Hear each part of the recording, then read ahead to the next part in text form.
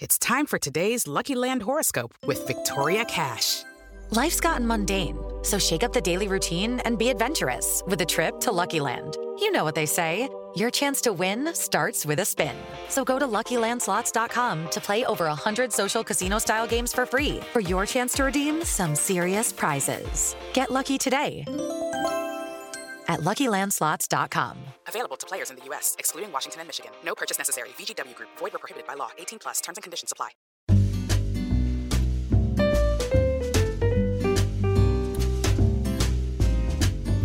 Hi, I'm Dominic Patton. And I'm Pete Hammond. And this is the Deadline Podcast TV Talk.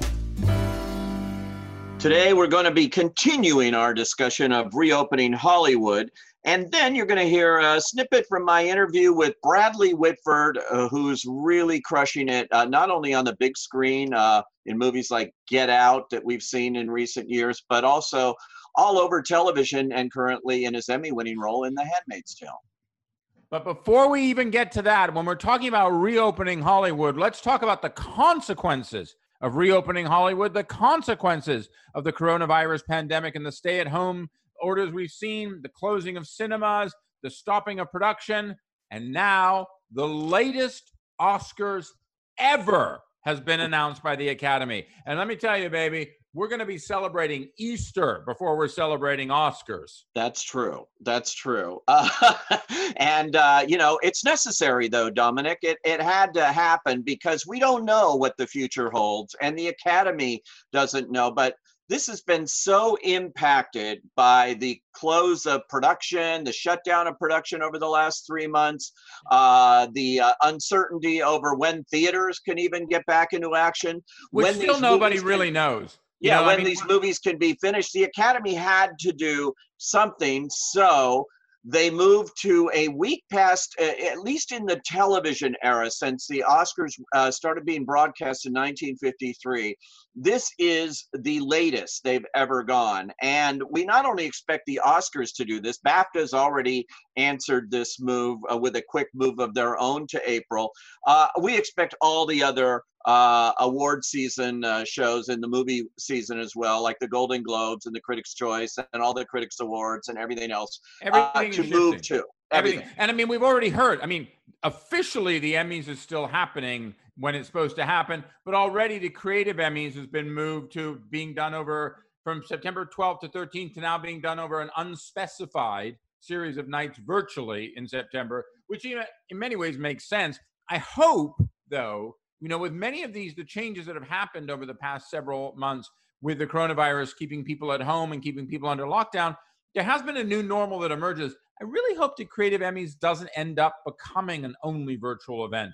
I can see for expediency's sake why some people would want it to, and clearly it's not a big network ratings draw in any case, but it is a celebration of the people who really do a lot of the hard work day to day on television shows. And so I know the necessity for it this year. I hope it doesn't become permanent. But I will say this too. Let's also, as you're talking about the calendar moving around what has already happened and what is to happen, let's talk about some of the festivals. Venice and Telluride, they say they're still on. Yes, and we'll see. Exactly. With the Oscar move to April, nobody, as I wrote in my piece quoting one of the Oscar consultants, nobody has the stomach for an 8-month Oscar season, which is what it would be if the festivals get, the starting gun again, as it always is around Labor Day, early September with Venice, Telluride, and Toronto. I think Venice is going to be more of a local European kind of festival this year. I don't see people traveling in there and any big American Hollywood movies premiering there in a big way. And if they do, I don't think it will be with talent unless they happen to be in the neighborhood like George Clooney. If you can't drive up the road or ride your bike to this, you're not going. No. And then Telluride has announced they're going ahead, but I think that was just an attempt really to tell Hollywood, give us your movies. I've heard the actual drop dead date to give a go ahead is mid-July, and I've talked around to a lot of people. I tend to doubt that this is going to happen, at least as we've seen it before. So I'm not sure of the impact. I think the award season will start later. I mean, knock it down. It has to. And in some ways, look, this is hard bolts reality. dealing with a public health crisis, but it's also the reality of dealing with schedules. You know, we talked about it before, and we've certainly written about it on Deadline. The NFL have put out a tentative schedule. Whether or not it actually happens, they're saying they're going to get games happening in September. Clearly, the Premier League is debuting tomorrow with its first couple of games, and then this weekend it will have a first series of games, no crowds, which is going to be weird in soccer in the UK. But with all this moving around, there's some other realities. Like TIFF hasn't said officially what's the deal is. Neither has Sundance. But honestly, you really think all those people are going to be flying out to Utah in late January in the height of what would be flu season anyways, after everything that's happening? I just don't see it. Well, somebody suggested to me, a very major player in all of these awards things, could Sundance become an awards festival for the Oscars? That's never happened, but timing for Sundance without it moving is perfect for this. It could take the place of, because nominations aren't even going to be announced for the Oscars until March 15th. So Sundance happening where it normally happens in January is ideal for this kind of situation. It could affect how release schedules go with some of the movies that are submitted to Sundance. Some of it could be intentionally aimed at Oscars. They are now eligible until February 28th. I hear you, and theoretically, like the notion that an elephant can dangle off a cliff from a dandelion, theoretically, that sounds great. I got to tell you, man, I go to Sundance every year, walking around in the snow, walking in and out of those dinners, walking in and out of the cinemas. As soon as I hear a cough, I am out that door, and I know that I will be one of many in a stampede. Okay. And you always hear people coughing at Sundance. Yeah. Always. Because, again, it's flu season. You know. All right. Well, do I go to Telluride? There was quite a bad flu in Utah last year. They didn't seem to have any significant coronavirus cases at that time, but that was right when this was breaking in China, when people were hearing these stories and it was becoming widespread. And we were on the cusp. They say that maybe that's when in America we should have started dealing with it. So I just don't see that. As for TIFF, that's literally what, 2.5 months from now, give or take? Yeah. How does that happen now? I don't know, but TIFF has been the one out there saying they're most open to doing these virtual programs. TIFF is so big, and it's got so many moving things going to it. The Toronto Festival, that I can see that actually happening in different ways, but not as we've known it before. But do I go to Telluride in a little town? What it takes to get there is really difficult, and it's not even got a hospital. They don't even have a hospital there. So that was never information I thought would be part of this, ever. But, people have a hard enough time going to Telluride, which I love. It's my beloved film festival, because of the altitude. There are all kinds of factors. I've talked to directors who they wanted to honor who said, I can't do it because my doctor won't let me go. Anthony Hopkins could not go last year with the two popes for the very reason that his wife said health-wise, it would not be good for him, and his doctors did not want him to do it. So there are other factors in addition to this. I just have my doubts that we're going to see the fall film festivals impact the Oscar season in the way that they have in the past. I just don't see it happening. I see this all moving, and whether Sundance is a factor or not, I don't know. I think the whole thing's changing. I was talking to Netflix about it. They now have the Egyptian Theater in Hollywood. They're planning to do all kinds of different kinds of screening programs, bringing in voters, bringing in press to see their movies, their streaming movies, on the big screen without going to the festivals at all. But I still say, and I think that a big factor in this is always going to be, football. As we were talking about, the NFL is kind of, moving things around. In theory, it looked at one point like the Super Bowl and the Oscars might actually clash. Clearly, the Academy. Yes, I wrote about that on the 28th. Well, if they clash now on April 25th, we're all in trouble. But that's how it's happening. I mean, I feel like we're living in a pretend land. I mean, this is La La Land, so of course we're living in a pretend land. But we're living in this. I think we're living in this this sort of mock fantasy of believing that the Emmys are happening when they're happening. I mean, how How is I that believe happening? they're happening. And actually, as someone, when I used to be on the board, I used to go to the Creative Arts Emmys when they were actually one day before they split them up, and I sat through that ceremony, and I can see them spreading that out over several nights in September, because that's a lot of categories. That's a lot of stuff. The important thing with all of this is to honor the great year we've had in television, and the Emmys making these changes so far, announcing Jimmy Kimmel as a producer as well as a host of something. He's been doing a great job on his own virtual talk show. The unique thing is, this year, ABC has both the Oscars, which of course they have a long-term contract for, and the Emmys. ABC, the Alphabet is clearly the award show network, and they're the ones who are going to have to move with the tides of all of this. But they know how to do it. They did it with American Idol. They put their cameras in every single one of those contestants' homes and didn't miss a beat ratings wise, and made that show work. They have proven, television has proven they can adapt it. They have an easier time of it than the Oscars and the movie business, which can't do it as well. But I think it's going to be really interesting to see this Emmy race. And I've said it before, and I'll say it again. People have been stuck at home watching these shows. It really makes an unpredictable year. And I think there's going to be more interest in this. I really do. I think this is the best thing that could have happened to the Television Academy. They needed to shake this up one way or another, and now they're being forced to shake it up. And we're going to see very soon, because the Emmys are right there in September. So we're just 3 months away from this. Well, I'll agree with you that the TV Academy needs to shake things up. Not sure a global health pandemic was actually the way we needed to light that fire, but I'll go with you on that. But I will say, when we talk about, great TV that we've all got to see the few months, look, as a TV critic, I'm always game with that. But I will say, you are actually talking to someone recently, and I'm talking about Mr. Bradley Whitford, West Wing alum. That already says everything you need to know. But you tell us a little bit about your conversation you guys had about some of his more recent projects. Yeah, well, Bradley, he's an interesting guy, because he is an actor incarnate. He said, I can't wait to get back out there in front of the cameras. I miss it so much. He said, I never realized I missed it until it went away. He was in the middle of shooting an episode of Handmaid's Tale that represented the directorial debut of Elizabeth Moss, his co-star in the show, and they have to go back and finish that. They're still only a day and a half into that shoot. He said he can't wait, but you know what? He's made a real impact in the movies. He's had 2 movies that he's been in significant supporting roles that were both nominated for Best Picture, The Post and Get Out.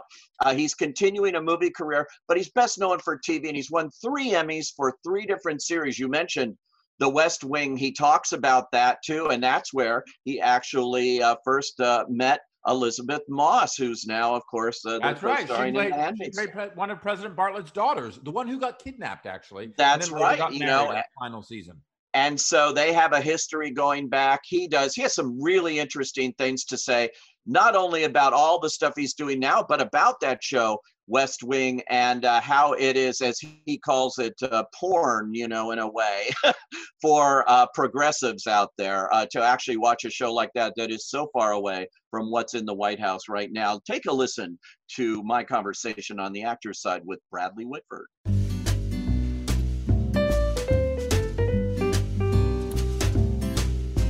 I want to talk about the last Emmy you won, because that was unusual. You for The Handmaid's Tale, right after you joined the series. It was, I guess, what they call the penultimate episode of season 2. The series wasn't qualified that year, but you were. Honestly, I think it was. I mean, I'll absolutely take it. I did take it.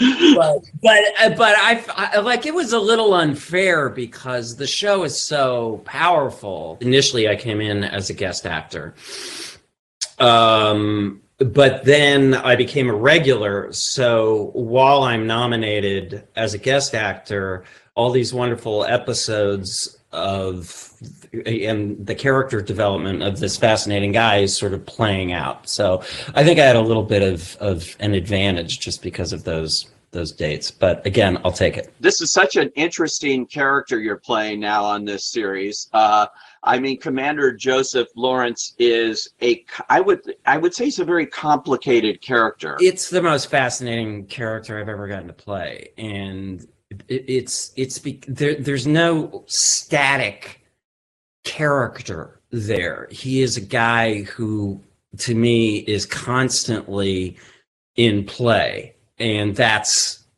fascinating. My idea for him, did you ever see Fog of War? Oh yeah, sure. Yeah.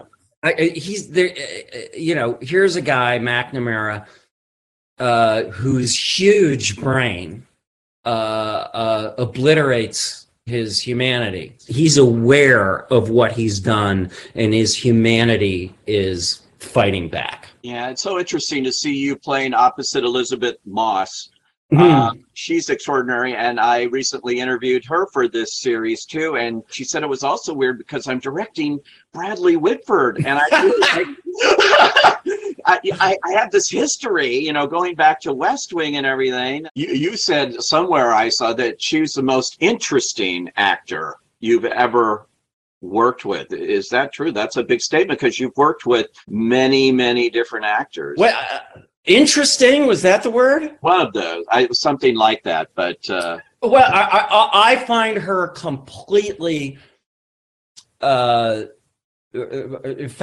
She's the least pretentious performer I've ever seen, and when you lock eyes with her, you don't know where it's going to go. When you look at the different kind of projects you want to do, Perfect Harmony, when you talk about dark stuff, that had a very dark underpinning. That for a half-hour comedy on NBC, came from a very dark place. And a lot of Get Out, a lot of different things are tricky. They use humor, but they also go into places that a lot of things like that wouldn't. When you get to layer it and sort of invite complexity into it, that's when it gets really fun. And yeah, Perfect Harmony is very, very, very dark guy. It was so funny because the hardest thing about that, we do a pilot of a comedy that begins with a guy who's like committing suicide. I like trying to find that weird tone. Characters you play, like Arthur Parsons in The Post and in The Last Full Measure, Carlton, interesting guys because they're not exactly sympathetic, but you're not playing them as a villain. You're serving the hero in the movie, and it's not helpful for Meryl Streep's character in The Post if Parsons, is completely, totally dismissible. It diminishes her heroicism if he is a one-dimensional villain. I saw somebody the other day, they said, what are you doing during the quarantine? What are you doing during this time? What are you watching? And they said The West Wing. And The West Wing is very available, and people are, believe it or not, who never saw it the first time, are now discovering it. Do you find that? Do people stop you and say, hey, I love Josh? Yeah, it's a funny thing. People come up to me and, they know the names. I don't know the names of any of those. A couple of them, names of the episodes. There's people who've memorized the show. There's podcasts about it. I think it would have been intimidating if we had known that was going to happen. But yeah, it's found a whole new audience, and it is, in this particular political climate, reassuring progressive porn. The shock early on was that we would be taken seriously at all. At least I was shocked. You're just trying to get away with sort of pulling it off. Well, thanks for listening to this episode of the Deadline Podcast TV Talk. Now, we know you're listening, and we really appreciate that, but also make sure you subscribe to us on Apple Podcasts or Spotify so you never miss Pete and I yakking our heads off. And of course, you can find all of our breaking news coverage of TV, film, business, everything affecting the industry at Deadline.com. And thank you so much for joining us this week. We'll talk to you next week on TV Talk. Until then, goodbye. Judy was boring. Hello. Then Judy discovered ChumbaCasino.com. It's my little escape. Now Judy's the life of the party. Oh, baby, mama's bringing home the bacon. Whoa, take it easy, Judy. The Chumba life is for everybody. So go to ChumbaCasino.com and play over 100 casino-style games. Join today and play for free for your chance to redeem some serious prizes. ChumbaCasino.com. No purchase necessary. Void where prohibited by law. 18+ terms and conditions apply. See website for details.